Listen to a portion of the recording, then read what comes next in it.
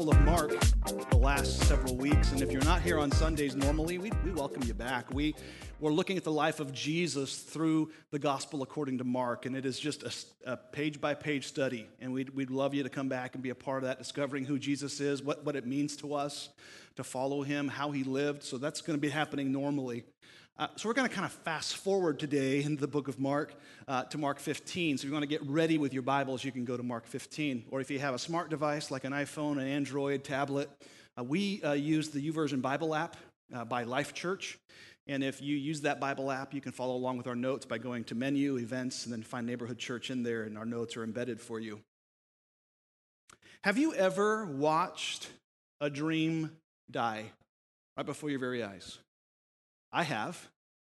Maybe for you, that dream that you watched die was, maybe it was an education path you wanted to have. You put your hopes on that college or that trade program, and it fell through. Maybe for others, it was that relationship. You liked her a lot, but she didn't like you as much. And you put a lot of hope in that relationship, and it didn't happen. The dream died. Maybe for some of you, it was a career. You've completed college and you had your sights set on a certain career, a certain way you wanted to work and spend your life, and it didn't happen. That dream faded. Maybe for others, it was a financial goal. I want to be in this place financially for my family, and then the economy tanked and you watched your dreams dissolve out of your bank account and you lost that sense of financial stability. Others, it might be family. You'd hope that maybe your family would be that family, that Beaver Cleaver, that family that everybody else would look at and go, wow, that is an awesome family. And instead, you're discovering that your family's not perfect, just like my family's not perfect. And you discover that you lost that dream, that idolization of an ideal family. I think all of us have felt what it feels like to lose a dream. But you don't just lose that dream. Other things also die along with that dream. For example, when you lose a dream, you also lose hope. You begin to question if you could hope again, especially in relationships. Can I hope again in that relationship? For others, it might be you lost trust in yourself, trust in others who let you down. Confidence. No longer do you feel very confident or stable, and maybe you've even lost a sense of identity because you had yourself so wrapped up in that dream that when it died, a part of you died. And your value died. Maybe for others, it's just that sense of there's no future. You have no future plans anymore. You can't look to the horizon because all that lies there is disappointment. Or maybe for some, it's just you've lost that desire to dream again. You've dreamed once and look where that got you, so you just lost that desire to dream again. The disciples and the followers of Jesus, they watched their dreams die literally on the cross. They watched it die. Jesus' life, his ministry, it unleashed in their hearts kind of a dream and hope within them as they saw this very different person who walked upon the earth, and he did kind things to people, and he called the people who seemed to be the unlikely people he would call to follow him. And he had power. I mean, the guy did miracles. He fed multitudes with a small lunch, and he brought people that were dead back to life, and he walked on water. I mean, all these things that he did, and you watched. You said, wow, this is a guy who has power, someone with real power to put an end to our problems, to put an end to our suffering, to give us a better future. And they were right, sort of. They were right about their belief about who Jesus is, but they were wrong in their expectation about him. And that leads to disappointment. And the same thing happens, I think, to us. If you're to be honest in the room, you can be right about your belief in Jesus. I believe we should believe in him. You can be right about your belief in Jesus, but wrong about your expectations of him. Because some of you came to Jesus because you thought maybe he'd fix something for you. That he's the great fixer-upper. And so you came to him and you were hoping maybe he'd fix your family or fix your marriage or fix your future. And he didn't do it the way you thought he should. And so when he didn't do it the way you thought he should do it, then you thought, well, either he's powerless or he's uncaring or he's unreasonable. You see, the disciples believed in this Jesus, but then They had wrong expectations about him. Imagine the thoughts that were in the minds of those who followed Jesus when they watched him die. I mean, not everybody was there. Some were already in hiding. But imagine what was going through their minds. Jesus, this isn't the way you were supposed to do it. This isn't how you save people, because dead people can't save people. Or they might have thought, Jesus, we had such great plans for you, and you've blown it. Why would you do it this way, Jesus? So when Jesus died, their expectations of him died with him. Most of the disciples fled. They were in hiding. Perhaps they feared their very own lives. They feared the same fate. You know, if Jesus is dead, we're next. But there was one unlikely disciple who wasn't in hiding. In fact, he did something with Jesus that his closest followers should have done, but they didn't. I want you to go in your Bibles to Mark chapter 15, verse 42. Because it highlights the story of a man named Joseph. This is not the father of Jesus. This is Joseph of Arimathea, who was a follower of Jesus, though perhaps secretly. He's called a disciple, actually, of Jesus in Matthew's gospel, but he's not one of the 12 disciples. Okay, but look at it. Verse 42, it was preparation day, that is the day before the Sabbath. So this would be Friday night, close to night before Sabbath, because Sabbath was always Friday night to Saturday night. So sundown to sundown. Those are Sabbaths. And so as the evening approached, verse 43, Joseph of Arimathea, a prominent member of the council, who was himself waiting for the kingdom of God, went boldly to Pilate and asked for Jesus' body. Pilate was surprised to hear that he was already dead. Summoning the centurion who asked him if Jesus had already died, when he learned from the centurion that it was so, he gave the body to Joseph. So Joseph bought some linen cloth, took down the body, wrapped it in the linen, and placed it in a tomb cut out of rock. Then he rolled a stone against the entrance of the tomb. Mary Magdalene and Mary, the mother of Joseph, saw where he was laid. So before we can get to Sunday, we have to take a look at Friday. Now, many of you were here Friday night for our Good Friday service, where we took time to remember Jesus' death on the cross for us. And we heard from the Gospel of Mark the account of Jesus' suffering and his death and being placed into a tomb. And here is Joseph, an unlikely follower of Jesus. And the reason he was unlikely is because he was wealthy. People who came to Jesus were often the broken, the poor, the destitute. And here's a guy who's loaded. He's got a lot of money. He's basically also part of the Jewish Supreme Court, all right? It says the council. This was the council of the Sanhedrin, which, by the way, was the very same council who had accused Jesus and recommended his death.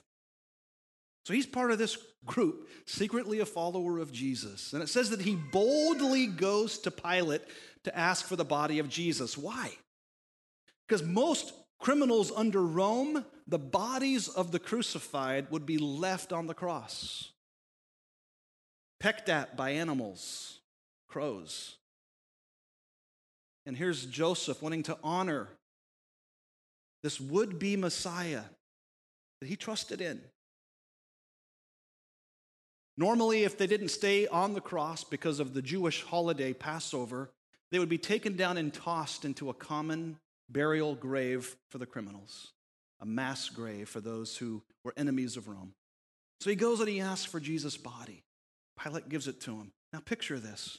A man who's wealthy, who has the means, probably dressed nicely. He goes to the cross of Jesus. Jesus is still hanging on the cross. Imagine how awkward that would have been to remove him from the cross. A lifeless body of Jesus. He didn't help him get off the cross. Joseph would lower him, and Jesus was a mess. I mean, it wasn't pretty.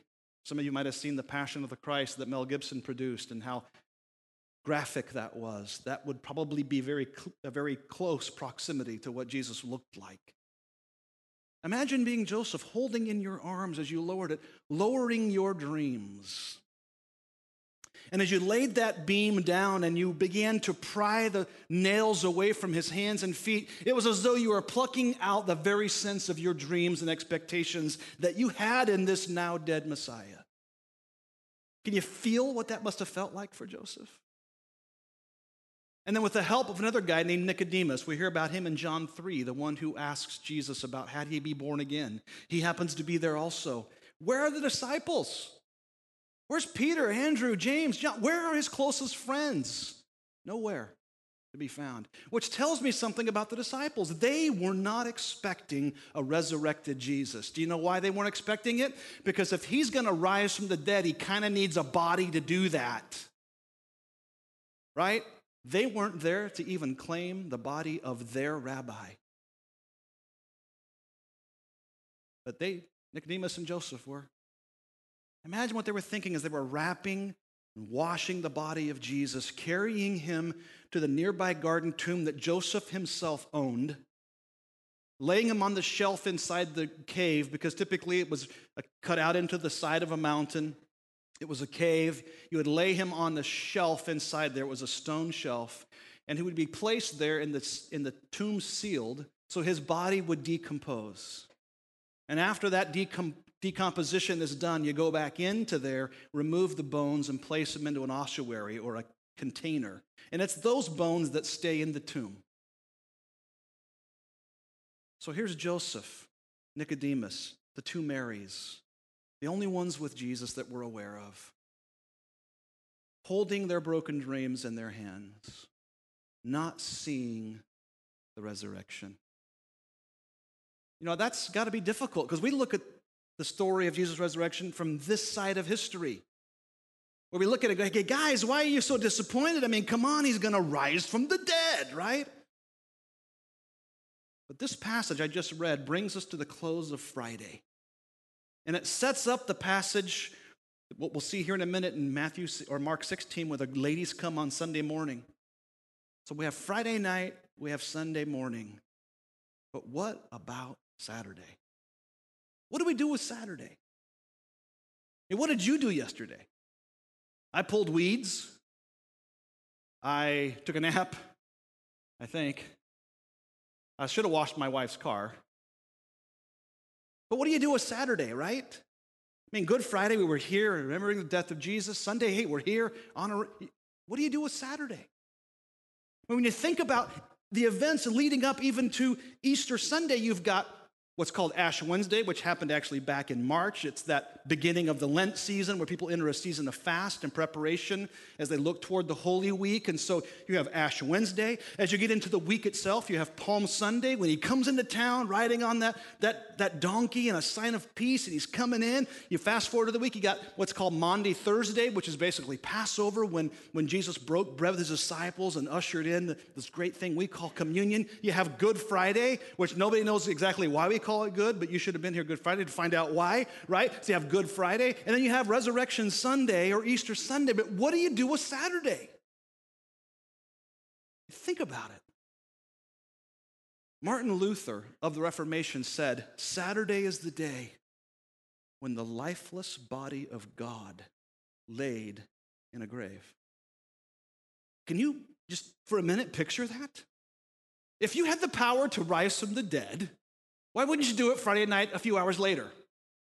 I mean, right? Hey guys, haha, look at me, I'm alive. I mean, wouldn't that be a great ending to a really bad Friday night? Wouldn't that be awesome? But you have an entire day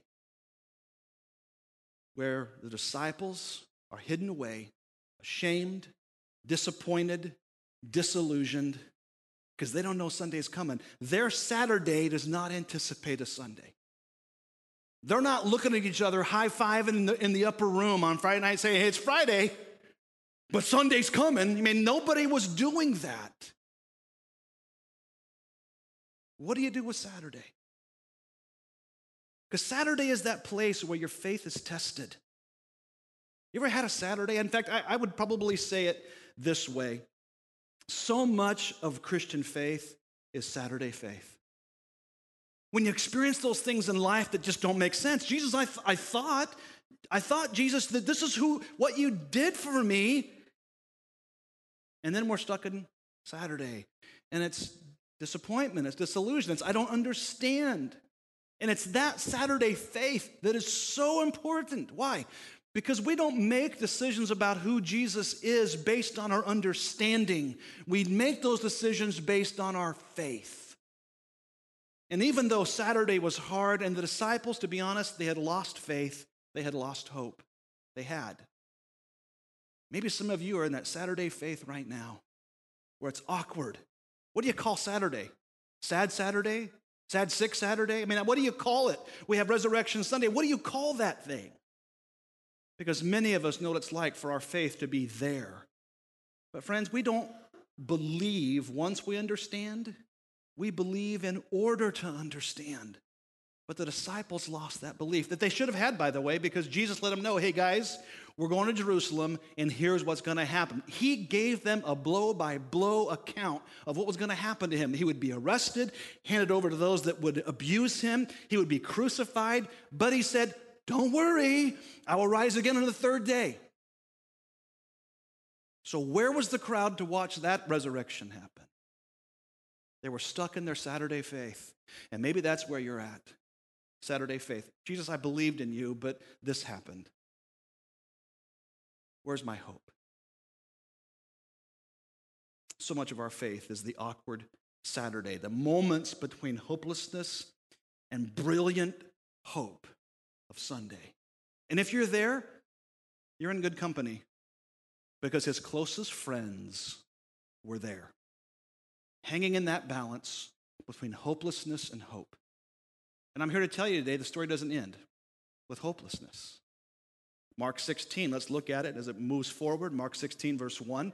When the Sabbath was over, that means this is now Saturday night. Mary Magdalene and Mary, the mother of James, and Salome, they went to the market. I'm adding to this. They went and bought some spices so they might go to anoint Jesus' body, but it was too late at night to do that. So it goes on to say, verse 2, very early on the first day of the week, that would be Sunday morning, just after sunrise, they were on their way to the tomb, and they asked each other, get this question, who will roll the stone away from the entrance of the tomb?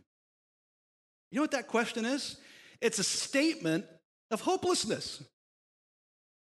Who's going to move that big stone away? Because we know it's still there, and we know Jesus is still dead. We have spices to go actually anoint his body. They didn't embalm in Jewish culture. They would just simply put fragrant aromas around the body, so while it did its thing, it would maybe help mask some of the scent. Okay? That's what they would do. So they were going expecting to touch a dead body. Right? Nobody saw the resurrection coming. It wasn't on anybody's radar. Nobody was selling front row tickets to watch the greatest show on earth as Jesus rose from the dead. Nobody was there to even observe the greatest salvation moment of all times. Nobody was there. And history reveals that, friends, that should have been a sold-out show.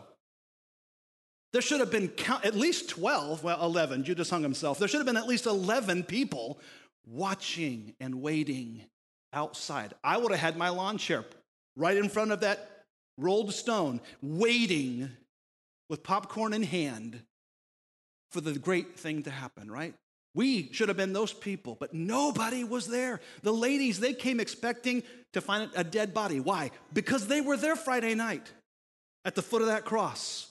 They watched their Savior, their hopes and dreams breathe their last. And with his suffocation, their dreams suffocated. They saw it. They saw the Romans who took that spear and to verify the death of Jesus, stab it into his side. And when blood and water flowed, it was a sign of the basic heart failure that Jesus experienced as water filled up the lining between his heart and the outside lining, and he died.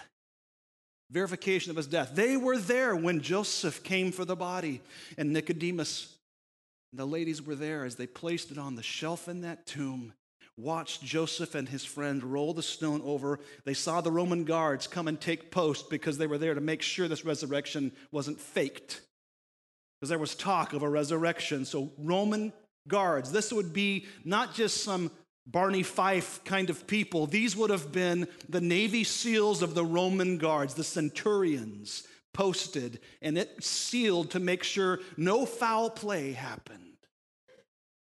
That's why the ladies came, expecting a sealed tomb. And that's what happens when a dream dies. Nothing good can come from this. So what happens? The story could have ended here, right? What if the Gospel of Mark closed with, and they wondered who would roll the stone away? Well, if that's where it ended. You couldn't call it a Gospel of Mark because that would not be good news, which is what gospel means. But isn't that where secular culture wants the story to end? Keep him in a tomb, keep him dead. Nobody disagrees about a dead Jesus. We agree he died. People who are skeptical of Jesus, they agree he died. History has proven. A Roman historian wrote about this Christus who died a crucifixion and was placed into a tomb. It's historical fact. Nobody is denying that Jesus was dead. But they want to keep him there. They want to belittle our faith in a risen Savior. Why?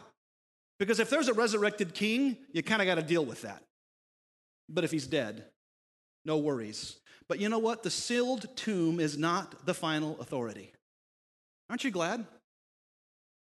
Jesus rose from the dead. He was living, he was breathing, he was moving, he was active, even when nobody else believed in him. Think about it. They were all closed away in their room. Something miraculous that none of us know exactly how happened in that tomb. He was alive when they were walking there with the spices to go anoint his dead body. He was alive. Nobody believed in him. Can I tell you something, friends? Look, you don't believe in him today? I understand. Doesn't mean he's not already at work in your life right now. It doesn't mean he's not living and breathing and caring about you right now and loving you right now, even when you can't believe in him, because he did it that day when his own close friends didn't even believe in him. He was living, he was moving, he was breathing.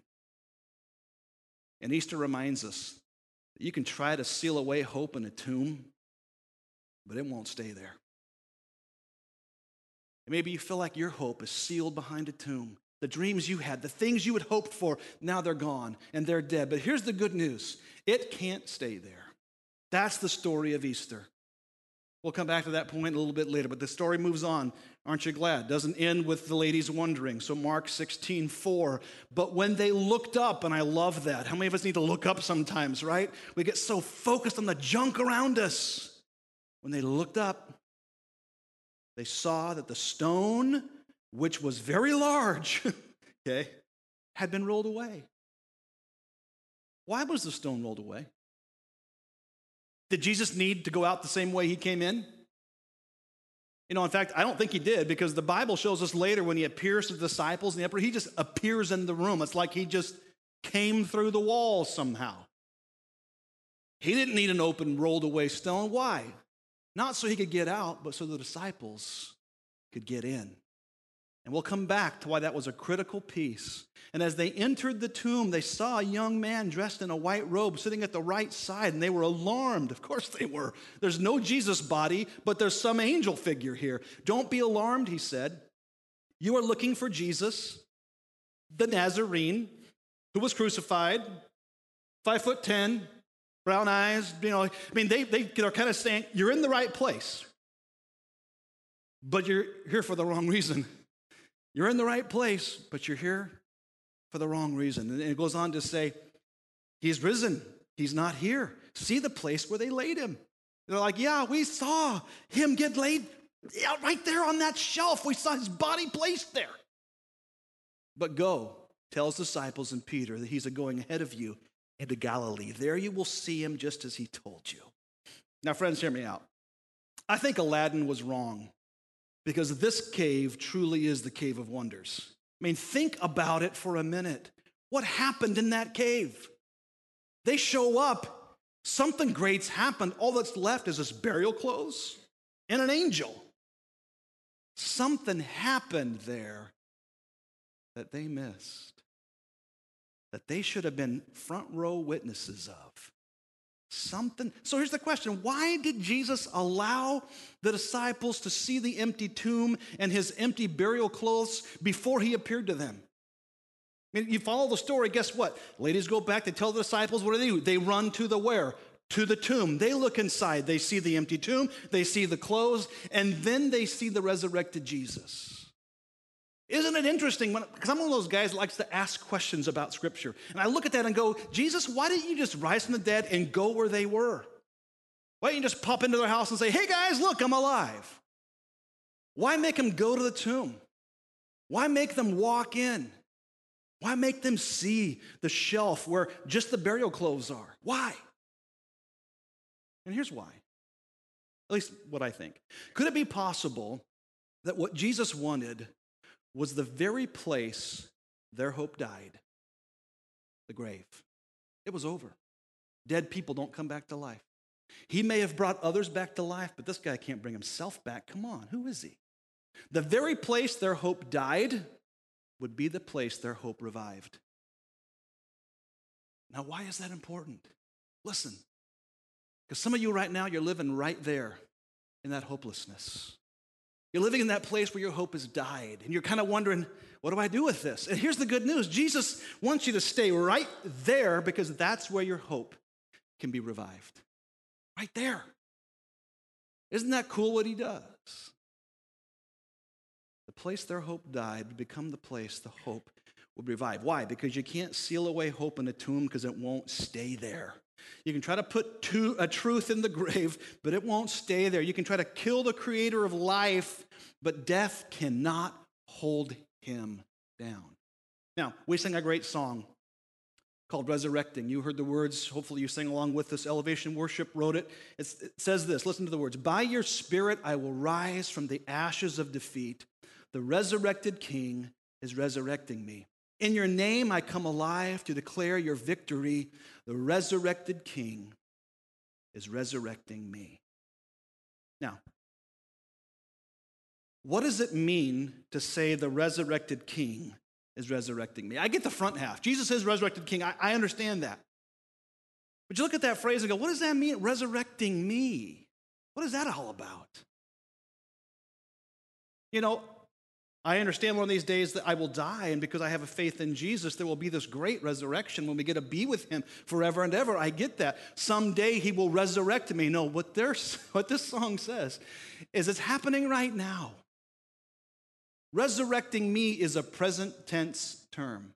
So what is Jesus resurrecting? Because he was the resurrected King, what is he resurrecting? And I close with this quickly. The resurrected King is resurrecting my hope. My hope. Maybe, back to that topic, your hope is buried in a grave, or your hope is on life support. Maybe your hope is somewhere on that bad Friday or really sad Saturday. Maybe that's where your hope is right now. And you can't see Sunday coming because all you can see is this. Broken dreams, broken homes, broken whatever. But you know what? The resurrected King is resurrecting my hope. Listen to this. Divine hope springs up in hopeless places.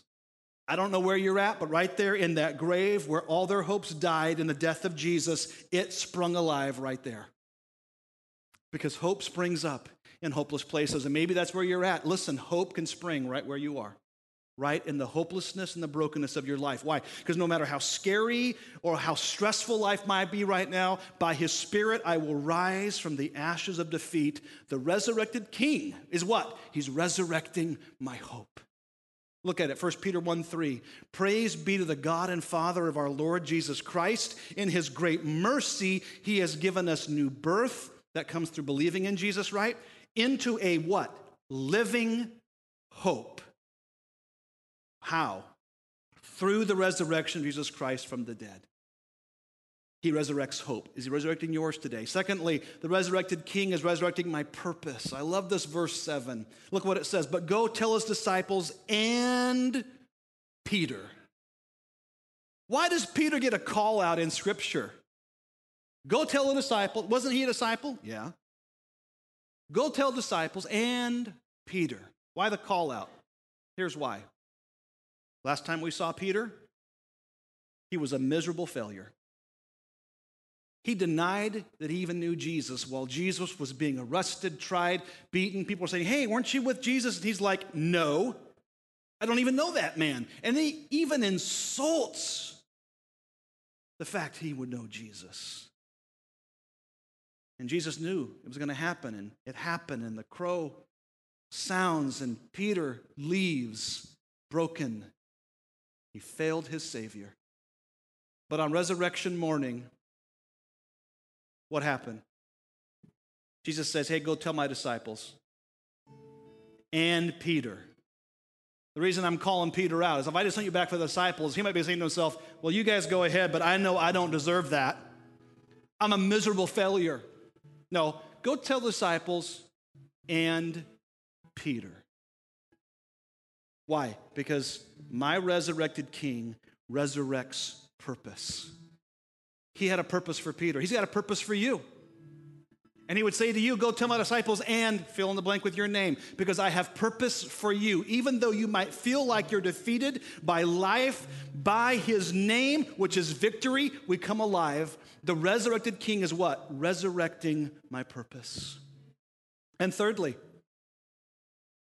this resurrected King is resurrecting my life. My life. Ephesians 2. But because of his great love for us, God, who is rich in mercy, made us alive with Christ, even when we were dead in our transgressions or sins. It's by grace you've been saved. Listen to what John says. This is the words of Jesus, recorded by John. Very truly I tell you, whoever hears my word and believes him who sent me has eternal life and will not be judged, but is crossed over from death to life. What a great crossover. Death to life. Jesus did that. Nobody saw it, but he did it anyway. Nobody believed in it, but he did it anyway. He can bring life in the midst of your death. Why? Because my resurrected King is resurrecting my life. So today on Easter, we don't celebrate hopelessness. No, we know the story. We celebrate a resurrected King who is resurrecting my hope, purpose, and life. Which one needs to happen for you today? Because you might think your dreams are dead. Your hope is gone. But listen, the death of your dream was not the death of God's dream for you. The death of your hope was not the death of God's hope for you. He loves you. The resurrected King is resurrecting you. Your hope, your purpose, your life. So let's pray about that right now. Lord, you know what's going on in the heart of every person in this room. You know our stories. We can't hide that from God. You know. And a lot of us can really resonate with those disciples on that Saturday when it looked like hope was gone. That life is bad and we're just a victim of this. So God, for those that are in that place of bad Friday, sad Saturday, and their faith is on life support, or maybe it's non-existent, I pray that by your Spirit they would rise from the ashes of defeat, because the resurrected King is resurrecting hope in this place this morning. And if that's you, you're saying, Kelly, I needed this. I needed a resurrection of my hope because my hope was fading. It was broken. It was on life support, but I needed this today. Just raise a hand with our, just raise it. That was me, Kelly. Thank you. Anybody else? Thanks. I see hands throughout. Thank you. So, Father, thank you right now for bringing hope into their hearts. This is what we celebrate about Resurrection Sunday. You're alive and you're alive with hope. And you give them a living hope through your resurrection from the dead. Thank you for that. Thank you, God, that you're so rich in mercy that you love us even when we feel hopeless. You love us. And I pray that hope would awaken as we trust in you for whatever the future holds. But you're also resurrecting purpose and life. And God, I know there are those in this room today who have not made the choice to follow you, Jesus. And because of that, their life is going in an entirely different direction than they had anticipated. The sin that they deal with is breaking their life and the lives around them. And God, I thank you that you sent Jesus to come on Friday night to die for us, yes. Die for our sins, but he didn't stay dead. That means he has the power over sin, death, hell, the grave, all of it.